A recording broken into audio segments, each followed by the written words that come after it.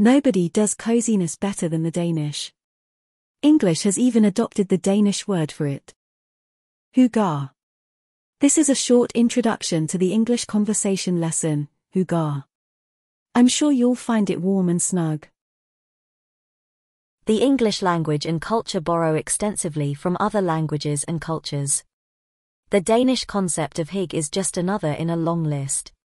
Don't worry about the pronunciation right now, it's explained in the articles. The Danes know how to relax, and for a while, the Americans were doing everything they could to, if not learn from, at least copy the Danish method for relaxing. If you want to learn how to be warm, snug, and cozy, hygge is for you.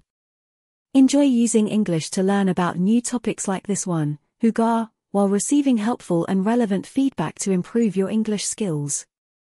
Try this lesson or any other of the hundreds available at artisanenglish.jp. We're looking forward to meeting you online. Please take a moment later to like and subscribe. It would really mean a lot. Thanks.